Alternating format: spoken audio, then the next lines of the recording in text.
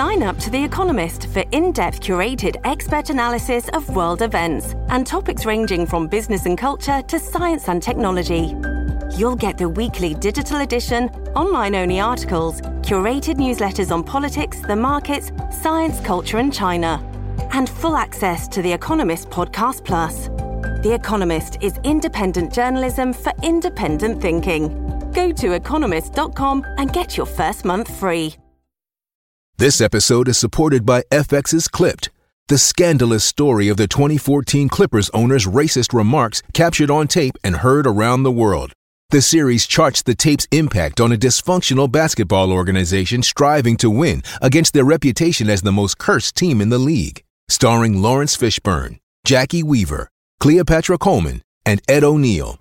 FX's Clipped, streaming June 4th, only on Hulu.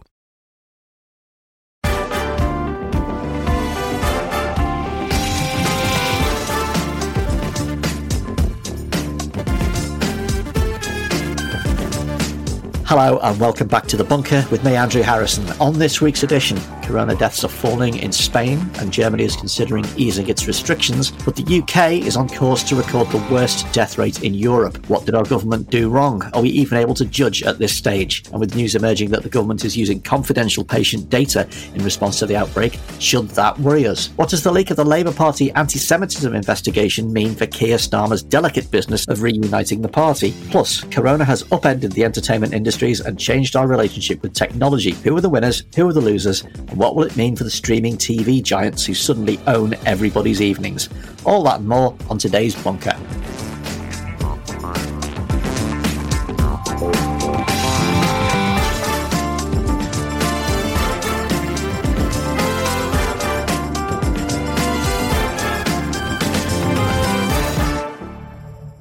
Hello and thanks for listening to The Bunker. As you might see in your feed, we're also putting out The Bunker Daily on Mondays, Tuesdays, Thursdays and Fridays, with conversations with major figures like Nigella Lawson and Lisa Nandy, plus explainers like our NHS background piece. We're now reaching 300,034,974,000 listeners, or a pratillion, as the correct term has it. So don't forget to subscribe. It'll take a nation of pratillions to hold us back. On our panel today, back on the show for the first time in a while, it's the editor of politics.co.uk, Ian Dunt. Hello, Ian Dunt. Do you read me? You're coming in loud and clear. I do indeed. Yes, hello. Places. We're now measuring out our days in government COVID briefings, and the elusive Carmen Sandiego of the Home Office, Priti Patel, dropped herself in it during last week's briefing when she said she was sorry if people feel there have been failings. Well, everybody went mad about this. Were people right to see us on that as a non-apology? Yeah, I mean, we know this formulation pretty well, right? Which is where you turn it around and say, well, actually, it's sort of your fault for feeling this way. However, sometimes people just say words and doesn't necessarily mean that it's some kind of carefully collaborated sort of strategy. But Alok Sharma, the business secretary, I think the next day then came out with basically exactly the same formulation on access to equipment. Incredibly sorry that people feel they are not able to get access to it. And at that point, you start to think, well, that looks like the kind of thing that's actually the formal message that is intended to go out. And by that point, it becomes a little bit more troubling. Do you think it's become ingrained in the kind of class of person who becomes a politician, and particularly a conservative politician now? More than politics speak, it's corporate speak, isn't it? Yeah, it is. But it's also this sort of fundamental lack of confidence that it exhibits. I mean, the real confidence in a situation like this, especially something like coronavirus, where people don't really expect you to get everything right. Like, everyone understands, no matter how critical you are of the government, this is unprecedented, the scale of it, the speed of it, it's going to take time to get things right. So you do actually have the opportunity to just say, I'm sorry, we got this wrong, we're going to try something else. And in fact, if you look at Emmanuel Macron, who has been getting an awful lot of things wrong, in his statement yesterday, that was precisely what he did. But we don't really seem to have that from our guys. There's still this kind of resistance towards making any apologies, taking any blame, towards just being straight up with people. Considering in the week in statements, the Prime Minister's out of hospital, he made rather a stirring statement thanking those who looked after him. Do you think that the experience has actually affected his political outlook? Yeah, and I know I'm going to be called naive for this, and I'm sure that he will go on to disprove me very, very quickly and very, very aggressively. But I've got to say, it really would take something to go through something like that. He said, it was touch and go. And by the time that you're in that situation with coronavirus, it usually is touch and go without being changed. And I think you could see in him a certain degree. I thought he came across as much more genuine and much more actually heartfelt than I've ever seen him behave before. I was really struck and really, really encouraged by him going out of his way to point out the immigrant nature of the nurses that treated for him, one from New Zealand, one from Portugal, to say where they were from, to name them. And it just properly seemed to me like a moment that we could actually, from a pro-immigration standpoint, actually make good use of, to say, look, we've got a marker here. We've got a moment where people are paying attention, where the Prime Minister, look, to all intents, it seems genuinely moved by what took place. And that gives us a position to start making the case for immigration in a way that we struggled to do so before. And I don't think we should give up that opportunity. Also returning to the bunker, Atlantic staff writer, author of Difficult Women, A History of Feminism in 11 Fights, Helen Lewis. Hello, Helen. How are you doing? Hi, I'm coming to all the way from South London. Yeah, showing the graphical spread of the podcast. The miracles of technology, well, they never end. It's unbelievable. You can't even hear the gurgling river. So, Helen, Keir Starmer got on the wrong end of a Conservative MP pile-up this week when he tweeted that it was insulting of the government to imply that frontline staff are wasting their PPE. Why are politicians finding it so hard to disengage from blame tennis at the moment? I think that's probably because that's what, to some extent, what politics is. And I think if you're the leader of the Labour Party, you probably should be ending on the wrong end of a Twitter pile from Tory MPs every so often, because you're going to inevitably have to point out times that they've got things wrong. I mean, it's difficult, isn't it? He explicitly went in saying, I'm going to oppose in a constructive way. And in the same way that I think Jeremy Corbyn probably regretted the phrase kinder, gentler politics entering the political lexicon, Keir Starmer is going to have to deal with people going, oh, well, this doesn't seem very constructive, does it? You've just said we were doing something wrong. But the point is that you have to assess whether or not he has actually got a point. And on PPE, I don't think we really think there is a serious problem with people carelessly putting on, gloves and hats for a kind of reenactment of, I don't know, Sweeney Todd or something in the A&E. That the people are, if anything, are really struggling to source what they need, particularly in care homes. So I'm sorry, it's going to make people uncomfortable to point out their failings, but they're just going to have to get over it. Are you saying that you're sorry that they feel that way? I am I'm sorry if anyone was offended. What did you make of Priti Patel's debut performance behind the Lectern of Destiny? Because everybody said that if Diane Abbott had ballsed up a number like that, she would have been absolutely dragged for it. But apparently it's okay for Priti Patel to do so. I don't really understand the premise of this question, because before you were talking to Ian saying, everyone said she was terrible and was incredibly offended by her. So who are these people that think Priti Patel did well? Are they, in fact, Conservative MPs? Because I think this happens quite a lot in politics, right? And you kind of go, and particularly when Diane Abbott is invoked, it's a kind of, well, if Diane Abbott would have been told that she was terrible for doing it. Well, Priti Patel was told that she was terrible for doing it. And what happens is that the people who defend Diane Abbott are Labour supporters, and the people who defend Priti Patel are Tory supporters. And I find that, you know what I mean? It's a bit like the kind of, the MSM aren't holding Boris to account or whatever it was. And I thought, it's one of those things where I'm going to need you to narrow down your parameters. Like, who said Priti Patel is amazing, and this is the day that she really became president? Because I actually haven't seen anyone outside of the Conservative Party really doing that. Our guest for this week is technology writer Stuart Dredge, who edits music industry publication Music Ally and writes about apps, tech, startups, and everything with plugs in it for The Guardian and The Observer. In January 2018, he was telling you how to kick your iPhone addiction. Now he's telling you stay on your iPhone all the time. It's just great. Hello, Stuart. Welcome to The Bunker. How are you? Hello, thank you for having me. I'm good, thanks, good. How have you been finding lockdown so far? You must be in hog heaven. You're in your wheelhouse. I kind of am. I'm kind of giddy because I've had a week off homeschooling, to be honest. So I know how teachers feel now whenever they kind of have the Easter holidays.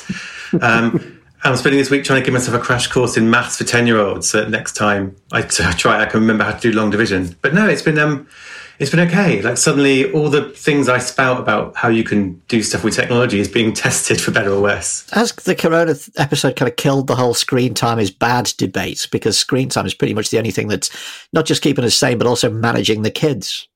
I think maybe it has. I think maybe it's killed the idea of counting your screen time and this many hours is good and this is bad. Like, it's whatever you can get through the day with without killing your kids or kind of drinking all the gin in the house.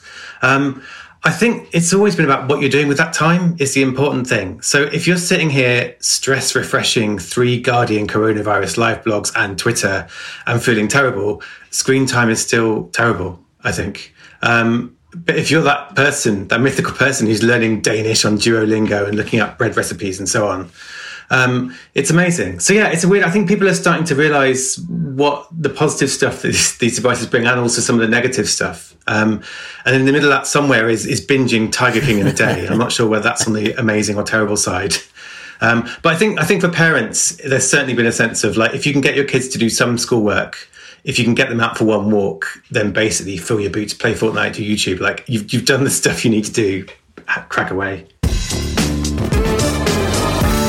Let's start with the continuing coronavirus emergency. Specifically, how bad can it get and how long will it last? Over the weekend, the number of UK deaths rose above 10,000, and one of the government's own scientific advisors said that the UK could have the worst death rate in Europe when this is all over. Meanwhile, doctors and nurses are struggling to get the protective kit they need in order to stay safe at work. Helen, Boris Johnson retained a lot of public sympathy and support in the polls during this. Do you think it's likely to last when he comes back to work full time? You'd expect him to come back to work within a matter of weeks. I think the more interesting thing is probably what happened at the end of, say, June. So Ian mentioned Emmanuel Macron, who said, he wanted to reopen the schools in May because they're exacerbating existing inequalities, right? If, kids who are on free school meals, it's difficult to feed them. There is an established effect called the summer holiday effect, where poor kids, by and large, fall backwards during the holidays and middle class and upper kids get better. And that will all be happening, right? But then he said, additionally, I'm not expecting the rest of the stuff to be, at least until July. And that's the thing that I think it's really too early to do. Everybody is, rallying around Boris Johnson stuff because we don't even know when when anything like a normal life is going to come back again. Equally well, there might be a case where we ease some restrictions up and then see another surge and have to kind of lock them back down again. That is just at the moment totally impossible to calculate. And I think by November, people might be getting pretty bored and stressed and fed up, and the kind of, wanting their lives back becomes so acute that whatever the government's done will deem to have been a bad thing. So having spent the whole of the last 5 years of politics saying I'm no longer doing predictions, I'm really could not be more committed to that stance right now. Ian Dunt, the obvious question everybody has asked would be, would shutting Britain down earlier have saved more lives? The White House's infectious disease expert, Dr. Anthony Fauci, am I saying it right? Said that if they'd shut down earlier, it would change things there. Can we ever know? And would any minister ever admit that the advice they followed was wrong anyway?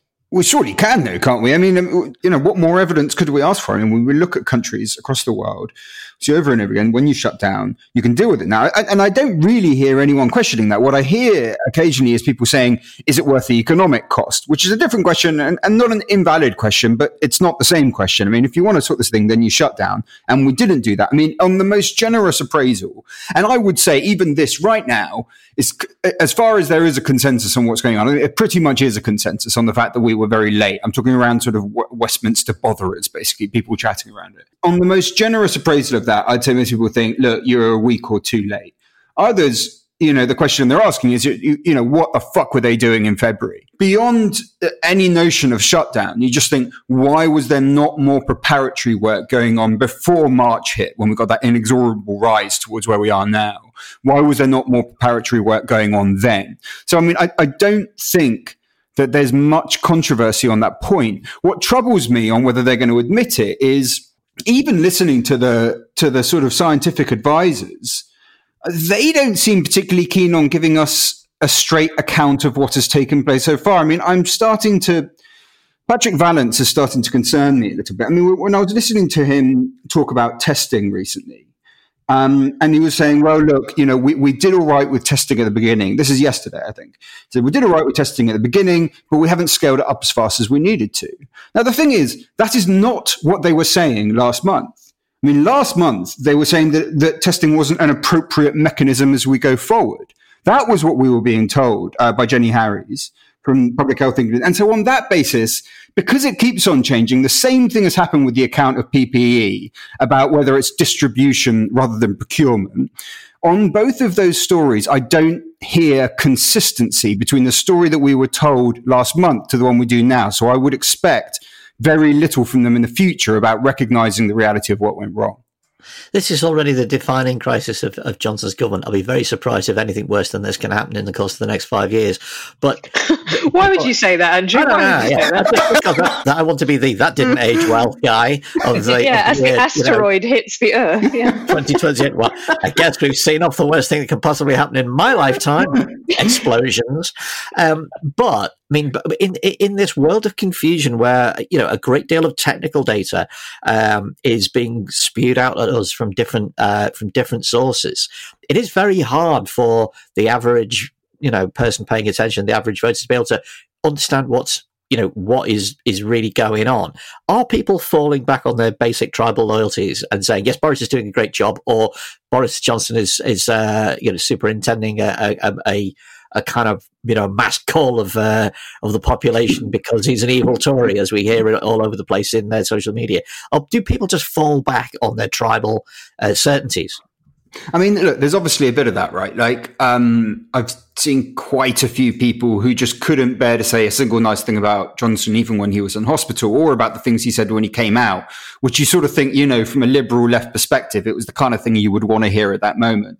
And not something, by the way, that I think Theresa May would have said, coming out of that situation. And on the other side, you see like some of the more deranged parts of the right have now fallen into what's basically hero worship. In fact, it's almost like magical incantations towards, preserving Boris Johnson's body so that the health of the British body politic could be, quite weird, mucky, bit fascist sort of stuff coming out. Of course, that's there. At best. That's the kind of thing we can say about it. It's kind of Arthurian. Arthurian is the most generous. Exactly. But I don't see that is everyone. I mean, I still see a lot, probably the majority of Boris critics, certainly online, which is, where I'm getting the majority of my stuff now because I'm not allowed to see real life human beings anymore, actually giving him a pretty fair chance. And I'm seeing quite a lot of quite pro-Brexit people who were previously quite supportive of him starting to ask questions. So yes, of course, there's some tribalism bubbling around there, but that's not the entirety of the story at the moment, not at all. Stuart Dredge, the government is reportedly considering bringing in a contact tracing app using proximity data from phones to check out if you've been in contact with a COVID infected person. Can you explain a bit more about that? Is it likely to work? Are there precedents for this kind of thing? Yeah, so we're going to hear a lot about contact tracing in the next few days, I think. So this is from NHSX, which is the NHS's, I think it's called Digital Innovation Unit, which separates it from the digital do things as they always used to be done unit. But it's being tested this week with a few firms. And the idea is, you basically tell the app if you've self-diagnosed with coronavirus, and then it will tell people you've recently been in contact with, it will give them a yellow alert saying you may have been in contact with someone who's got it. And then if you get a test confirming that you have it, you'll get a little code, you'll enter that, and then they'll get a stronger alert, everyone you've been in contact with, saying to quarantine. And what it's using is the Bluetooth in your phone, not 5G, thankfully, for all the people out there who are wearing tin foil. So it's when your phone detects another handset with the app running, it will just know. And it gets around that idea of you can be asked, where did you go, who did you see? But you don't know the person you walked past in the supermarket or the person you bumped into in the road. So this gets around that by basically saying, right, we're going to automatically track who you've been near, and then we'll warn them if they need to self-isolate. And the other thing about it is it's an app being developed by the NHS, but it's using technology, or it's going to use technology that Apple and Google are developing together. They're developing the API that apps around the world can tap into for this sort of thing. So it's kind of big tech on one hand, and then our public service on the other, making use of it. And it's reportedly opt-in? No. I mean, I can say, as a complete person who doesn't know what they're talking about, I can suspect there might be two problems with this. One is it's opt-in, so you have to actively do it, which kind of biases it towards people who are technologically minded. And also, if it's using Bluetooth, I don't know about you, but the people I know in the high-risk group, they ring me at the weekend and say, the internet is broken, we need to buy a new internet. They ask me to reprogram their Netflix down the phone. Is it going to reach those people who need it? Well, so a lot of it, so the fact that Apple and Google are involved in this sense is good, because they run the operating systems on the phone, so they can use their messages, they can really pop up something and say, do you want to do this? They can do stuff that's a lot more in your face. Do you agree to do this? Here's why. Than maybe just an app made by any one person could do. A lot of it's going to be in that messaging, like how are you asked to opt in? What language is used? How do they explain it? How comfortable people feel tapping yes? And that's going to be really just careful writing, really careful communication skills. And then, yeah, you're right. Bluetooth is another thing. Is it accurate enough? Because it can measure. You might be on the other side of a thin wall to someone, and it will say you've contacted them, but actually you haven't been near them. And the other thing is, it relies on a lot of people being tested. So you start by self-diagnosing, but then you get a test. So obviously, as we ramp up the testing, that's going to be quite important for this. It's making me think a little about the detector thing in Aliens. You know, they're in the walls, man. One thing that people have increasingly kind of focused on is that there isn't going to be a final day when we say, well, it's all sorted now. Tomorrow, everybody go to the pub. This is going to drag on into the future. Does using proximity apps like this and technical solutions to health, does it set a bad precedent for the future? If this is going to roll on for a long time and embedding in people's lives the idea that you're forever kind of proximity testing people? I think it does. I think it has huge implications because, like you say, there are things that we would agree to knowingly at a time like this. And we say, right, okay, we'll agree not to go out that much. We'll agree to have these things in the supermarket because we see the importance. But yeah, when is the end of it? When can you opt back out of this? Or will it be turned off? And who turns it off and who makes the decision? There's a lot of questions around how this will work. And I mean, one good thing I think is the last couple of years of news stories has taught us to always question the big tech companies, to question governments too, about, well, I understand my data is personal and private, it should be. So how are you using it? How secure is it? Can anyone hack into it? How will it be deleted? All these questions that I think maybe 2 years ago, I wouldn't say the average person in the street is going around thinking about this, but certainly we have journalists who will get the bit between their teeth and will ask those questions now. And the other issue with this, the other thing we need to be aware of is there's a lot of reasons why it could be a really good thing. And there's a lot of places that it could go wrong or it could fall down. And what you don't want to be doing is making some of those decisions in a hurry. But of course, we are in a massive hurry because if we're going to get it to work, we're going to get it out there. So I think that's the real challenge, is how to answer the privacy questions, how to make it properly secure in a rush, which is, often where things go a bit awry. Helen, then Ian, one last technology question before we move on. A story emerged in The Guardian at the weekend about the government using confidential, anonymised patient data to help with the coronavirus response. The US data firm that's involved is Palantir, Peter Thiel's company, working with a British AI startup called Faculty. One of the models that was constructed involved herd immunity, supposedly after the policy had been dropped. And Carol Cadwallader described this process as Cambridge Analytica on steroids. Should we worry about that? Or, is it just that there's an awful lot of scary factors involved, such as the name of Peter Thiel and the words herd immunity? No, I mean, that's, if you ever have any interest in civil liberties, the main problem about it is there is always a reason, whether or not it's, we have to stop the terrorists, so you need to do this, or whatever it is.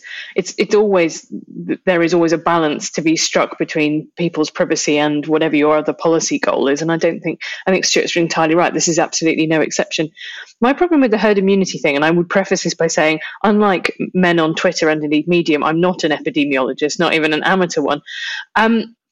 Is that, as I understand it, to some extent, that is ultimately the final strategy, right? The only way to go back to normal life is either a vaccine, which gives you herd immunity because enough people have the vaccine that actually, these big outbreaks can't start up, or through natural herd immunity, which means enough people have had it and they've got antibodies and therefore it kind of can't, pass on between people. So for all that people say herd immunity has been abandoned, what do they actually kind of mean by that? Well, they seem to mean that we went instead to a policy of much harder suppression. In the Imperial College report said, there was a danger to this, that actually you might get a second peak, and that might kind of be worse. And you had to try and, use the suppression really to build as much NHS capacity as you wanted to. But that also talked about the fact that, you'd have to have intermittent social distancing measures until November of next year.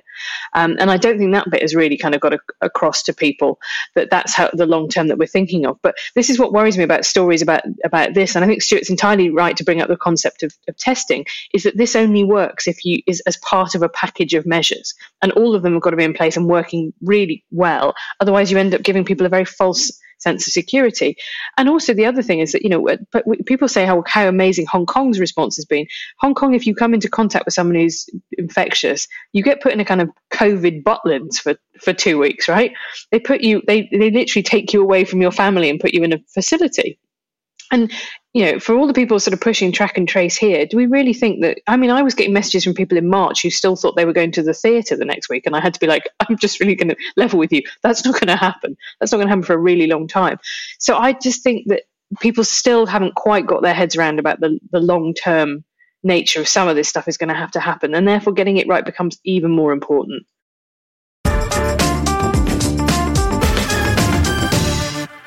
Meanwhile, believe it or not, other stories are happening. Come warm your hands on the continually raging bin fire that is the Labour Party. No sooner has Keir Starmer taken over with a promise that he wanted any outstanding anti-Semitism investigations to be on his desk by the end of the week than the 860-page report into Labour's handling of anti-Semitism, completed in the last few months of Jeremy Corbyn's leadership, landed on everybody's desks because it was leaked on the internet. The report concludes that hostility to Corbyn curbed efforts to tackle anti-Semitism, and those on the right of the party are sceptical that it was written by Corbynites in order to protect themselves. So, Ian, as we reset the days since party unity questions counter down to 0, what actually happened here? Give us the quick rundown on the story. What has happened with this leak? Well, you've just described it very, very well. I mean, it's basically like an answer. If you'd ever sat and wondered, if it was the end of the world, would that at least stop Labour's internal tribal warfare? And the answer now demonstrated is no, that will not stop it. And I've got an image of a space capsule tumbling into the sun and people inside it are just going, Gramsci, no! Anyway. Exactly. I mean, I can't look. I haven't read all of this thing because it was incredibly long, and there's other stuff going on, and I sort of I was quite resentful of the fact that they were doing this at this time anyway. But what I couldn't find, the argument is basically, leadership team up until sort of mid 2018. I beg your pardon, not the leadership team, the general secretary really, were so opposed to Corbyn that it simultaneously got in the way of us dealing with anti-Semitism issues, and secondly, took away our chance to win a general election. And you can sort of see the argument. I mean, the argument was online in Labour, for a really long time before then. You always hear Richard Bergen or whatever will be banging on about, well, we would have won the election, in 2017 if it wasn't for the fact that all the sort of Blairites were agitating against us and blah, blah. But I don't see anything in the report that actually demonstrates that. It's basically that they've spent a lot of time trawling through a lot of emails and WhatsApp conversations to find all the dreadful things people have said, of which there are many, and they are some very dreadful things by people who clearly think that they're Malcolm Tucker and are nowhere near as witty or as brutal. But it doesn't seem to add up to the conclusion that it is supposed to contain. So on that point, as well as just sort of being oddly timed, it's quite a frustrating read because I don't see that it makes the point that they desire it to. Helen, a former Labour SPAD, described the report as written by Corbynites who deliberately leaked it, blaming their anti-Semitism on other people plotting against Jeremy. Is this just the outgoing regime trying to kind of salt the earth, or is there truth in this report? What's your take on it? It's not just that, but it definitely is that. Emily Oldknow of Unison was quite heavily tipped to be the Labour's next general secretary, with the idea that Jenny Formby, was not going to survive under the new regime. And you can see there's lots of her in this report, lots of her private WhatsApp group messages.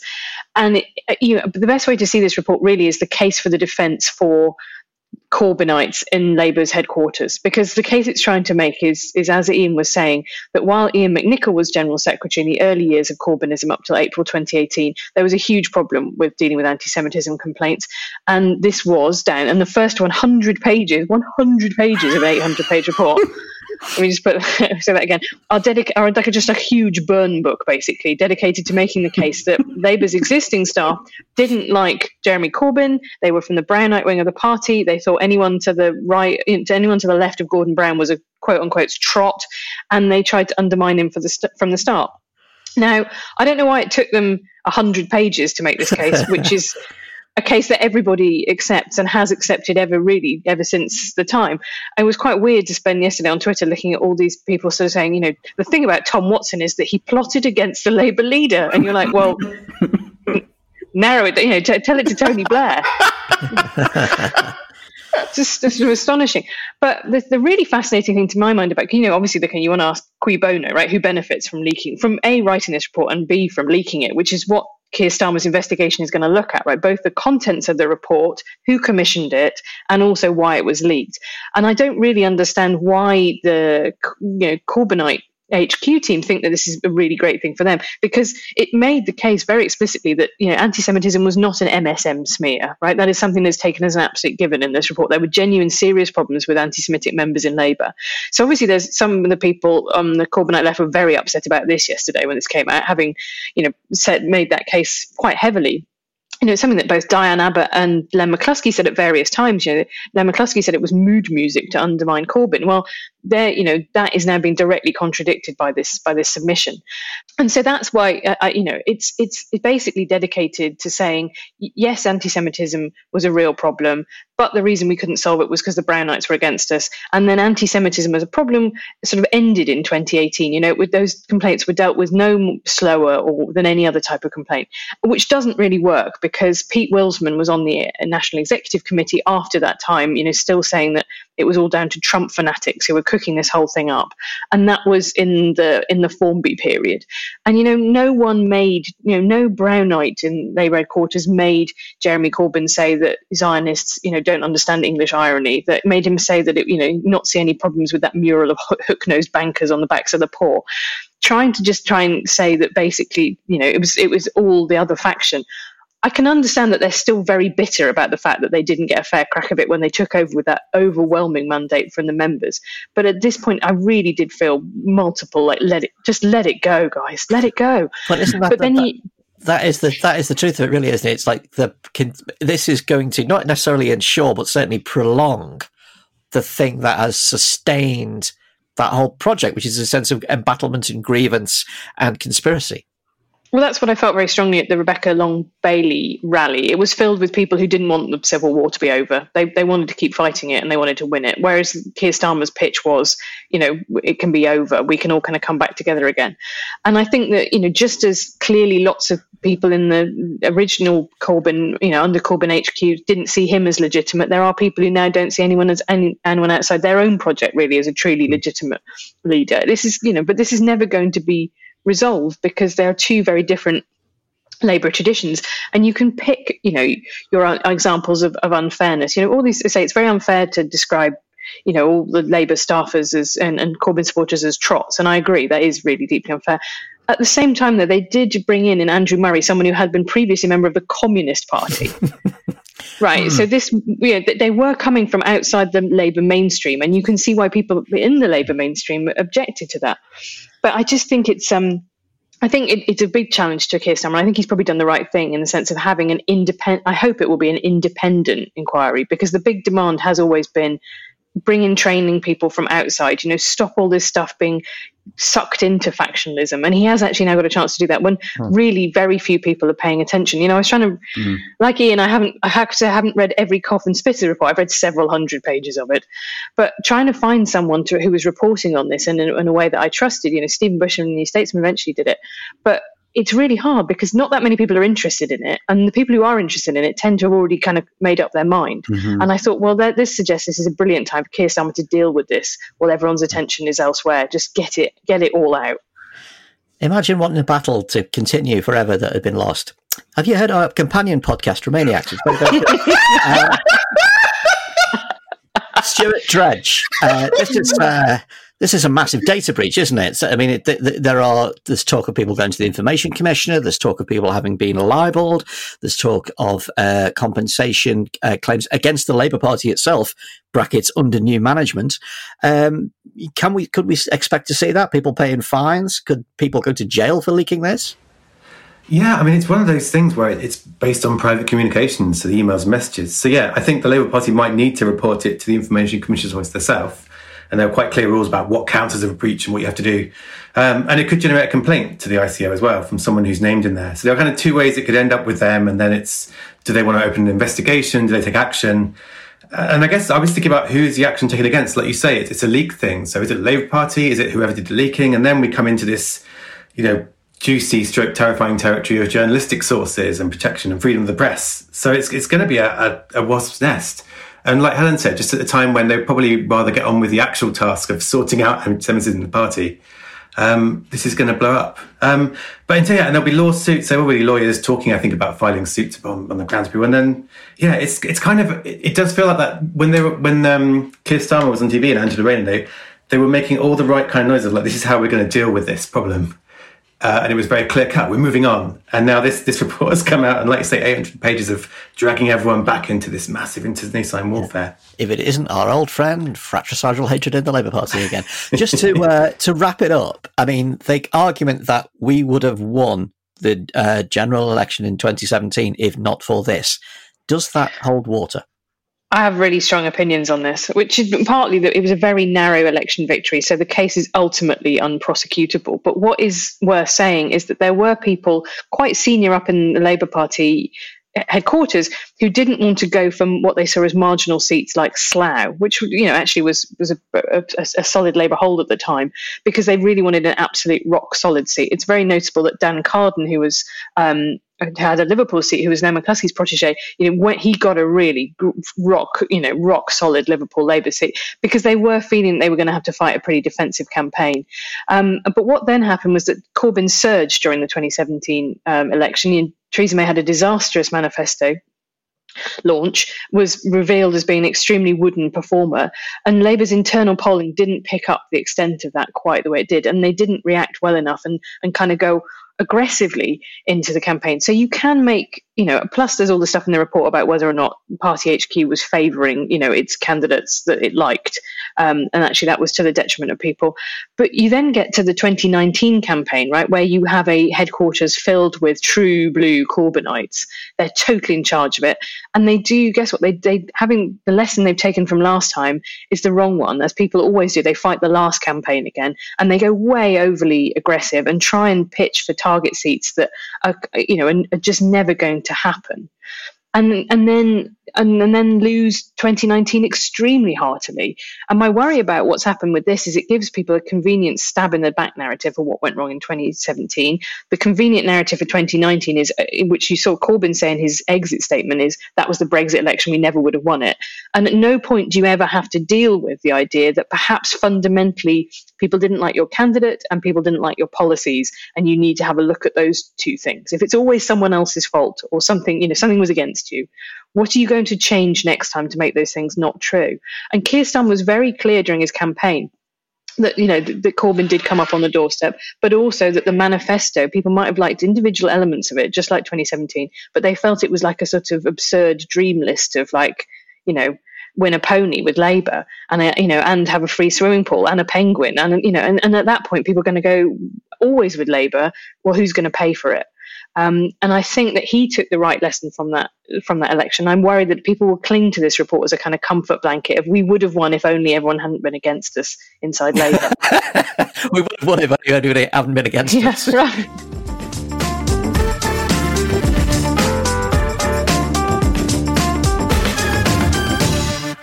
Finally, technology. Amongst other things, the corona lockdown has been a massive accelerator for popular involvement in stuff that people would never otherwise touch. Everybody's employers are suddenly on Microsoft Teams, the world is living on Zoom, and your mum finally understands how WhatsApp works. Meanwhile, up in the stratosphere of the economy, the virus has upended many supposedly bulletproof companies. Airbnb, Uber, and pretty much anything associated with travel are among those to suffer. And Amazon, Ocado, biotech, and doctor-on-demand apps like Babylon have all been supercharged. So have streaming entertainment services like Netflix, Amazon Prime, and the newly launched Disney+, all of whom now have literally a captive audience. Under normal circumstances, you'd be expecting them to consolidate at some point. Now, who knows? Stuart Dredge, firstly, in terms of home use and kind of people's behaviour, what changes of usage have you noticed? Does it go beyond everything happening on Zoom now? Are people kind of integrating technology into their lives more than they did? I think so. It's a massive chuck everything up in the air and see what falls down again. I mean, Zoom is interesting, though, because Zoom is not just communication, it's entertainment now. Like, people are sitting in the evenings doing pub quizzes with their friends. So you're watching your mates drinking wine on the TV while answering pub quiz questions. And no one predicted that was the entertainment of the year, I think. But yeah, there's a lot of data coming out. It's very early and very kind of patchy. So like Spotify says people are hammering children's playlists and mood music to calm themselves down. Gaming's having a big moment. I saw one US report, I think it was about up 75% in peak hours. That's from a telco measuring sort of online gaming. And then a lot of it traces back to what's changing. So many people aren't commuting, which is a big music and podcast kind of moment. If they have children at home, that might affect what's being done because YouTube's being battered on the TV or on devices. Maybe listen to the radio more, not just because of the news, because it's actual real live people talking to us. And that feels like an important thing. And then stuff like massive entertainment things, like sports have disappeared. Although there's some stuff springing up now. Disney Plus has launched and that's having a big moment. So it's like almost we had this reset moment of digital entertainment and we're just seeing what kind of sticks. People have talked about, in terms of work and people's work patterns, people have talked about this as possibly being a major change moment in how we work, kind of on a par with the Second World War, which had brought women into the workforce and so on. Have you noticed changes in working patterns that perhaps go beyond the whole idea of doing a Zoom conference in your slippers? Yeah, I think so. So, there's massive things like people are talking about universal basic income again, and people who weren't talking about it before. And that's a whole big debate that's being had again by more seriousness. But in terms of how we work, I think it's nuanced. So I think we're going to realize how we can remote work. Like the technology usually works. We can have team meetings. We don't have to be in an office 5 days a week. So maybe we shouldn't be. But I don't think that means we'll all work from home all the time. I think maybe we'll want to be back in the office and we'll want to be with people. So I think we'll maybe find a new balance that involves a bit more flexibility. And I think companies who maybe argued that it wouldn't work, there's now some evidence that it can work if it's gone well. The same with Zoom really and video conferencing. Like I think it's giving me a heightened sense of what is a 20-minute video conversation where I don't have to schlep across town and spend 2 hours doing. I could just get on the video chat and sort it out. But it's also given me a thought of actually there are some people I do want to go and meet. And there are some things about. So I think we're going to have this sense in our heads. And same with industry conferences. Like there are some conferences that will never come back because we'll realise we didn't miss them and didn't like them at all. But there'll be other ones that come back roaring next year because we'll realise that we did miss them and they were important. So I think we're going to have a sharpened sense maybe of the things that do work for us and the things that don't. So it won't be swinging changes, but I think we're going to maybe just junk the stuff that's in the way, I suppose. Yeah. Helen, I just mentioned the effect of the Second World War and bringing women into the workforce. What seems to have happened in this one is that it actually seems to have reinforced much more old-fashioned roles in that women are now at home having to parent and do all the traditional family wife type roles and work at the same time. Do you see that? Do you see it as a kind of likely to sort of maybe roll us backwards a bit? That was what I worried about when I wrote the first piece on this for The Atlantic. And, it's a lot of it is kind of structural, right? So of people in full-time employment, only 13% of men work part-time, 40% of women. So there is already, women have made the choice, whatever you want to frame it that way, of having more flexibility in their lives to be able to deal with things like childcare and elderly care. So I kind of thought, well, they're going to be the ones who are going to pick up the slack. But my favorite tweet maybe of the entire pandemic is one from this guy who tweeted, all those, you should definitely have children, they're the best thing and will bring meaning to your life, people have shut up, haven't they?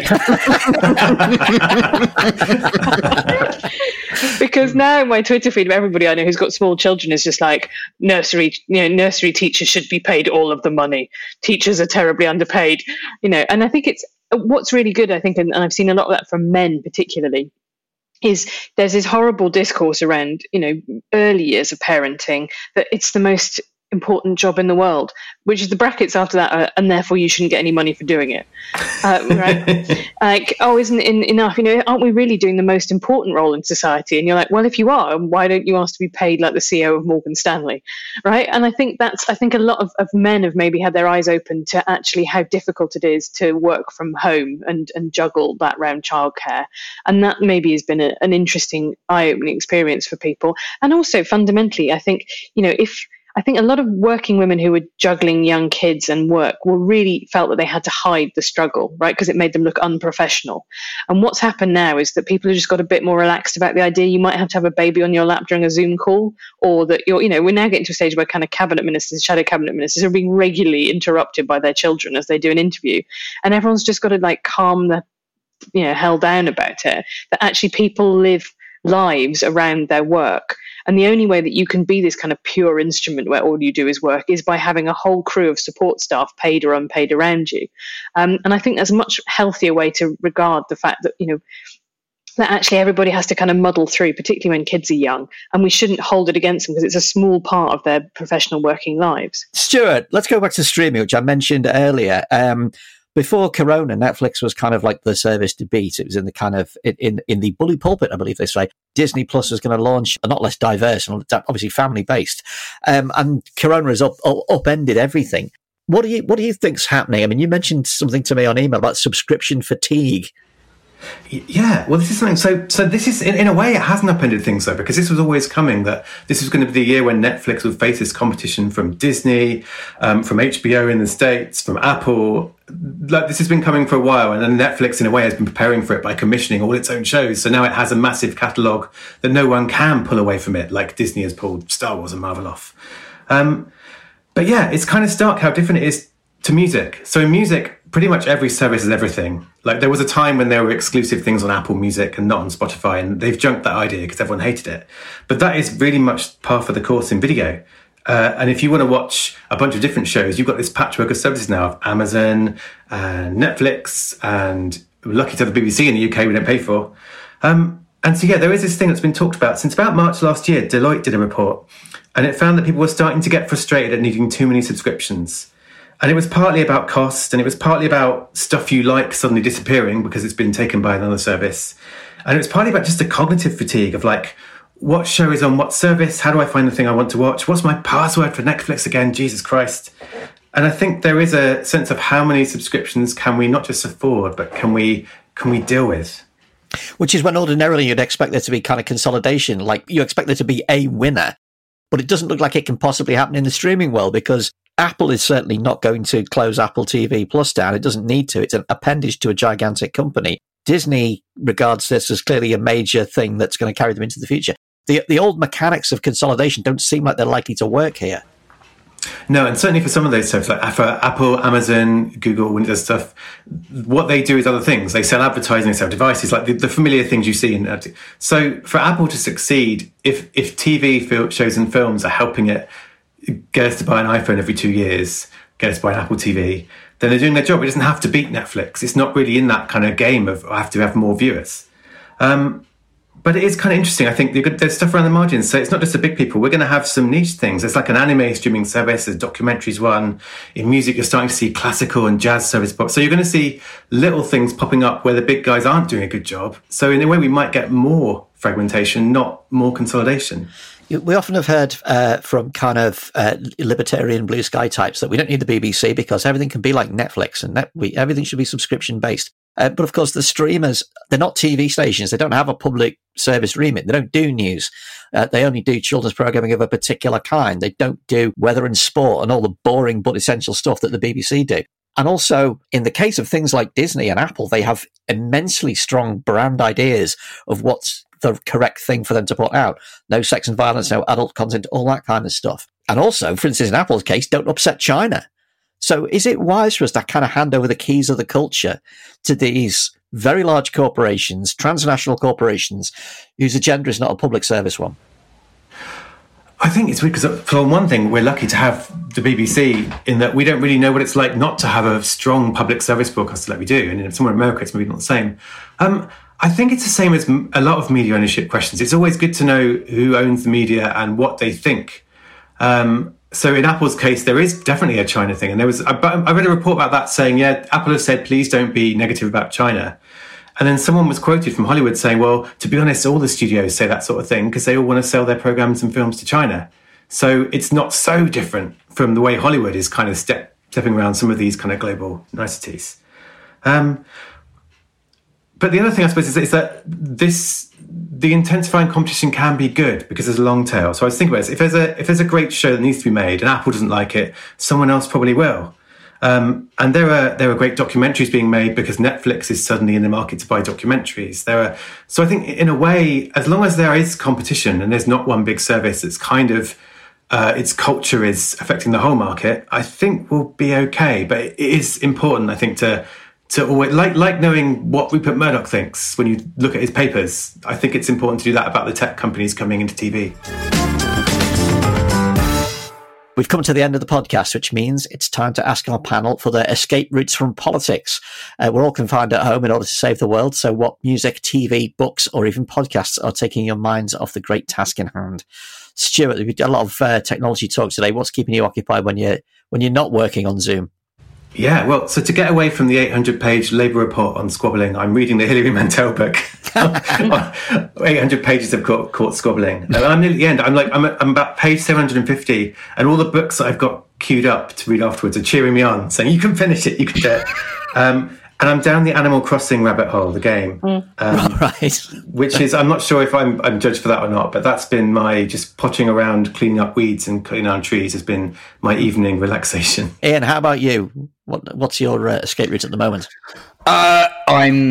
I'm rewatching all the Marvel films in a desperate bid to feel all right again, which is through Disney Plus. God bless them. Which is actually it's quite a shitty stream. I mean, it constantly stops on me. I don't know if anybody else has this, but it just fucking stops.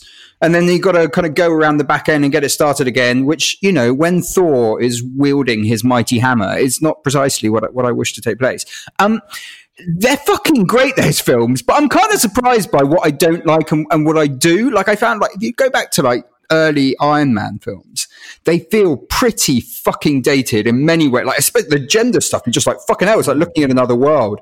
And the same with the music is atrocious. Weirdly, Thor 2, which was my least favorite Marvel film, yeah, maybe it was diminished expectations, but I watched it this time and I was like, you know what? That's actually pretty good. It's quite funny. And so it's changed in my list of favorite Marvel films, which I keep updated daily as I go through this process. What's at the top? Well, I mean, it's not a very interesting answer, but the reality is Infinity Wars and Endgame has to be at the top. Like, it has to be there because it's just like a culmination, not just of like this massive, great big sort of storyline, but also basically of every dream I ever had about what I could possibly watch on a cinema screen from the age of 5. Message has just popped up in the corner of the screen. Helen Lewis has left the chat. Helen. I mean, it's just a really very mediocre film, Ian. Oh my God. No. That is shocking. Helen, what's your escape route? Yeah, I know. Maybe I should have been. I mean, I have got Disney Plus. My other half has been watching The Mandalorian, but I don't care enough. But I did watch Free Solo, the documentary about a man trying to climb El Capitan in Yellowstone, which was just nice. It was just nice to see outside. You're like, oh yeah, I remember trees and mountains. Yeah. That was great. So I highly recommend that if you've got Disney Plus. And I just finished reading Craig Brown's new book about the Beatles, 1, 2, 3, 4, which he's done in the style of his Princess Margaret book, which was 99 glimpses of Princess Margaret. This is 150 glimpses of the Beatles. But it's kind of, I mean, not only is it fascinating because I know and we all know that, you know, the Beatles finished when George Harrison was 27, which is just makes you feel exceptionally old. But you just, the briefness of the phenomenon, you know, how quickly they got so tired of it and how much they aged in that, you know, 5 years that they were doing concerts is extraordinary to me. And just how much unhappiness that level of success creates, not just in all of them, but in everybody around them, all of the pop stars who were suddenly, you know, yesterday's news.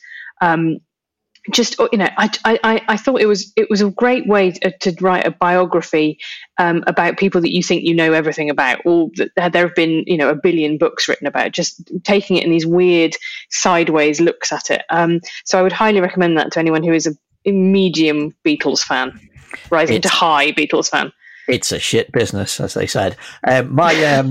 My escape route is I've set myself a project while I'm stuck indoors and stuck in front of a computer. Well, I might as well kind of get my money's worth out of it. So I've set myself an eBay task of getting all of the Blood and Fire reggae reissues that were great in the 90s, and I managed to never keep up with them. So I'm now working my way through them, holding a copy of King Tubby, Dub Gone Crazy, the evolution of dub at King Tubby's 1975 to 1979. So if anybody out there has got a spare copy of King Tubby's Prophecy of Dub by Yabby U, you know, I'm in the market for it. 35 quid on Discogs. But if you've got to be locked indoors with nothing to put on the television but a YouTube screensaver of an aquarium or a drone flying over a Greek island to remind yourself that the universe exists, then old reggae off eBay is the way to go. And that is the end of this week's Bunker. Thank you to our panel. Stuart Dredge, thanks for coming in. And we'll keep an eye on you for technology in The Guardian. Yeah. No, thank you. It's been really good to be here. Thank you very much for having me on. Helen Lewis, thanks for coming on. We'll see you again soon. Thank you very much. Buy my book. Buy my book, yes. And Ian Dunt, we'll see you soon. Buy your book if it ever comes out. Indeed. Yeah, you're on Reignites tomorrow as well, aren't you? So double duty. We'll be back tomorrow with another Bunker Daily and the full-length show this time next week. Subscribe to The Bunker on Apple Podcasts and follow us on Twitter at @bunker_pod. Thanks for listening, and we'll see you next week.